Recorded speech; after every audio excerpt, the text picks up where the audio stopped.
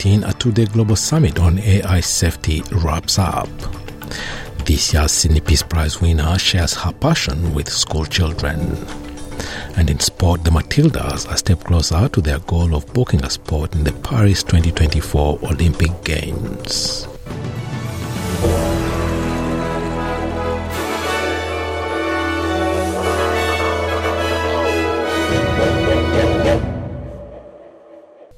Australia is among 28 nations, including China, who have signed a document pledging more cooperation on the research and use of artificial intelligence to ensure it develops in a way that is human-centric, trustworthy and responsible. Called the Bletchley Declaration, the document was signed at a two-day summit hosted by the United Kingdom at Bletchley Park, home of Britain's World War II code breakers. Australia's Minister for Industry and Science, Ed Husic, said signing the pledge shows Australia's commitment to work with the international community to ensure artificial intelligence is developed with the right guardrails in place. UK Prime Minister Rishi Sunak says in many ways the statement is a world first and it is the first step of what he hopes will be a robust process with future summits to be hosted by South Korea and France. Until now, the only people testing the safety of new AI models have been the very companies developing it. That must change. So building on the G7 Hiroshima process and the global partnership on AI, like-minded governments and AI companies have today reached a landmark agreement. We will work together on testing the safety of new AI models before they are released. Also at the summit was tech billionaire Elon Musk, who co-founded the ChatGPT developer OpenAI. During a 40-minute conversation with Mr. Sunak, he said he sees a time when artificial intelligence will render all jobs obsolete, and he called AI the most disruptive force in history. Elon Musk says efforts must be directed to guiding the use of AI in a way that is beneficial to humanity. We start with insight. I think there's a lot of concern among people in the AI field that the government will sort of jump the gun on rules before knowing what to do, and I think that's unlikely to happen. I think what we're really aiming for here is to establish a framework for insight, so that there's at least a third-party referee, an independent referee, that can observe what leading AI companies are doing, and at least sound the alarm if they have concerns. Australians who have evacuated Gaza say they're grateful to have left but fear for family members who remain.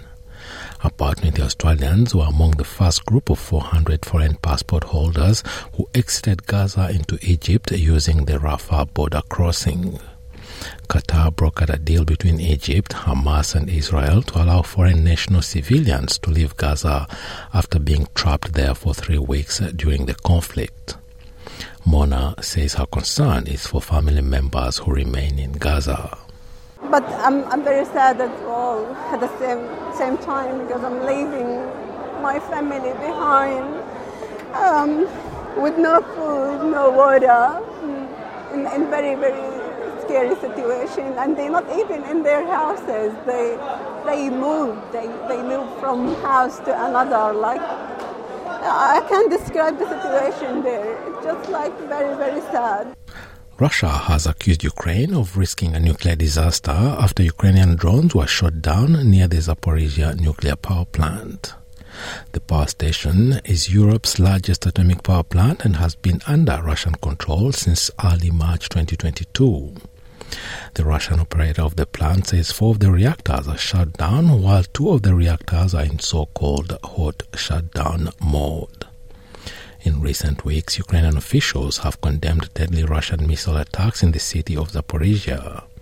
The International Atomic Energy Agency has repeatedly said the world is fortunate that no nuclear accident has yet happened at the Zaporizhia nuclear power plant, considering nuclear safety is extremely fragile. Meanwhile, the United States has imposed sweeping new measures against Russia over the war, targeting Russia's future energy capabilities and sanctions evasion. Victoria Police have charged 49-year-old Erin Patterson with 3 counts of murder and 5 counts of attempted murder over an alleged mushroom poisoning in July. Ms. Patterson was arrested at her home in South Gippsland in Victoria's southeast as part of an investigation into the suspected poisoning, with police searching the property. She has now been charged with murdering couple Gail and Dawn Patterson and her sister Heather Wilkinson after serving them a beef Wellington pie for lunch in her home. Heather's husband, Ian Wilkinson, is still recovering after spending almost 2 months in hospital receiving treatment after the lunch. Detective Inspector Dean Thomas from the Homicide Squad has reminded people to take care when discussing the tragic incident. I think it's particularly important that we keep in mind that at the heart of this, 3 people have lost their lives. These are 3 people who, by all accounts, were much beloved in their communities and are greatly missed by their loved ones. A new report on the health of refugees in Australia shows the communities are less likely to self-report cancer and mental health conditions. The new report from the Australian Institute of Health and Welfare finds that health conditions and the use of health services appear to differ for the vulnerable communities in comparison to the rest of the Australian population. Using census data, they found refugees and humanitarian entrants were 60% less likely to report asthma and cancer when compared to the rest of the Australian population, as well as 50% less likely to report chronic lung conditions and mental health issues. The Institute's Vanessa D'Souza says there may be cultural considerations for the underreporting, particularly relating to mental health. We do know that there might be some self-report limitations when it comes to mental health conditions, so we do know that there might be a reluctance or a stigma attached with talking about mental health conditions, and that maybe accessing services might be difficult. So we do hope that it shines a light in some ways in some of the areas that could be improved on. In contrast, the communities were more likely to self-report diabetes, kidney disease, stroke and dementia. Iranian actress and activist Nazanin Boniadi has been awarded Australia's most prestigious Peace Prize, the Sydney Peace Prize, for her commitment to advancing women's rights in Iran. Ms. Boniadi is known for her appearances on screen, including the comedy TV series How I Met Your Mother and the action thriller film Hotel Mumbai.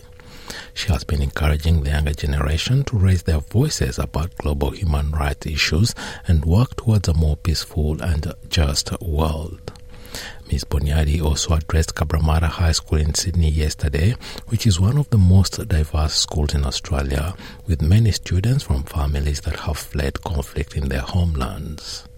She told SBS News she was inspired by the passion of the school children. The famous quote, "Darkness doesn't drive out darkness, only light can do that," and hate doesn't drive out hate, only love can do that. And these children, essentially, these young people, this generation, personifies that, and I'm just so honoured to be in their presence. They not only are the future, they are today's leaders. The Beatles have released what they are calling their final song. Named Now and Then, it's been 40 years in the making, with the first bars written by John Lennon in 1978. The track features the late John Lennon's voice, which has been isolated from the original cassette using artificial intelligence technology. Patrick Hutchins is the head of artificial intelligence at generative music platform AI.me. He says the song is an example of the exciting ways people are making use of existing AI technology. I think it's quite exciting. I think it's very interesting. The way that they've done it is respectful and interesting. This has been happening for a while. Especially the kind of ways that they've been using AI, which is for restoration of recordings. This has been built into music software for a number of years now. I think the big thing is that this isn't kind of a big revolutionary step. It's really an evolution of stuff that's been going on for the Beatles and music in general. And in football, goals by Mary Fowler, Sam Kerr and Tameka Yallop have resulted in a 3-0 win for the Matildas over Taiwan in front of 19,000 fans in Perth. To qualify for the 2024 Paris Olympic Games, Australia must now beat world number 50 Uzbekistan in a 2-legged playoff in February. Uzbekistan will host the first game on February 24, with Australia to host Game 2 at a yet-to-be-decided venue on February 28. The performance of Fowler continues to impress, with the 20-year-old scoring her second goal across the 3 qualifiers and also setting up numerous others for her teammates.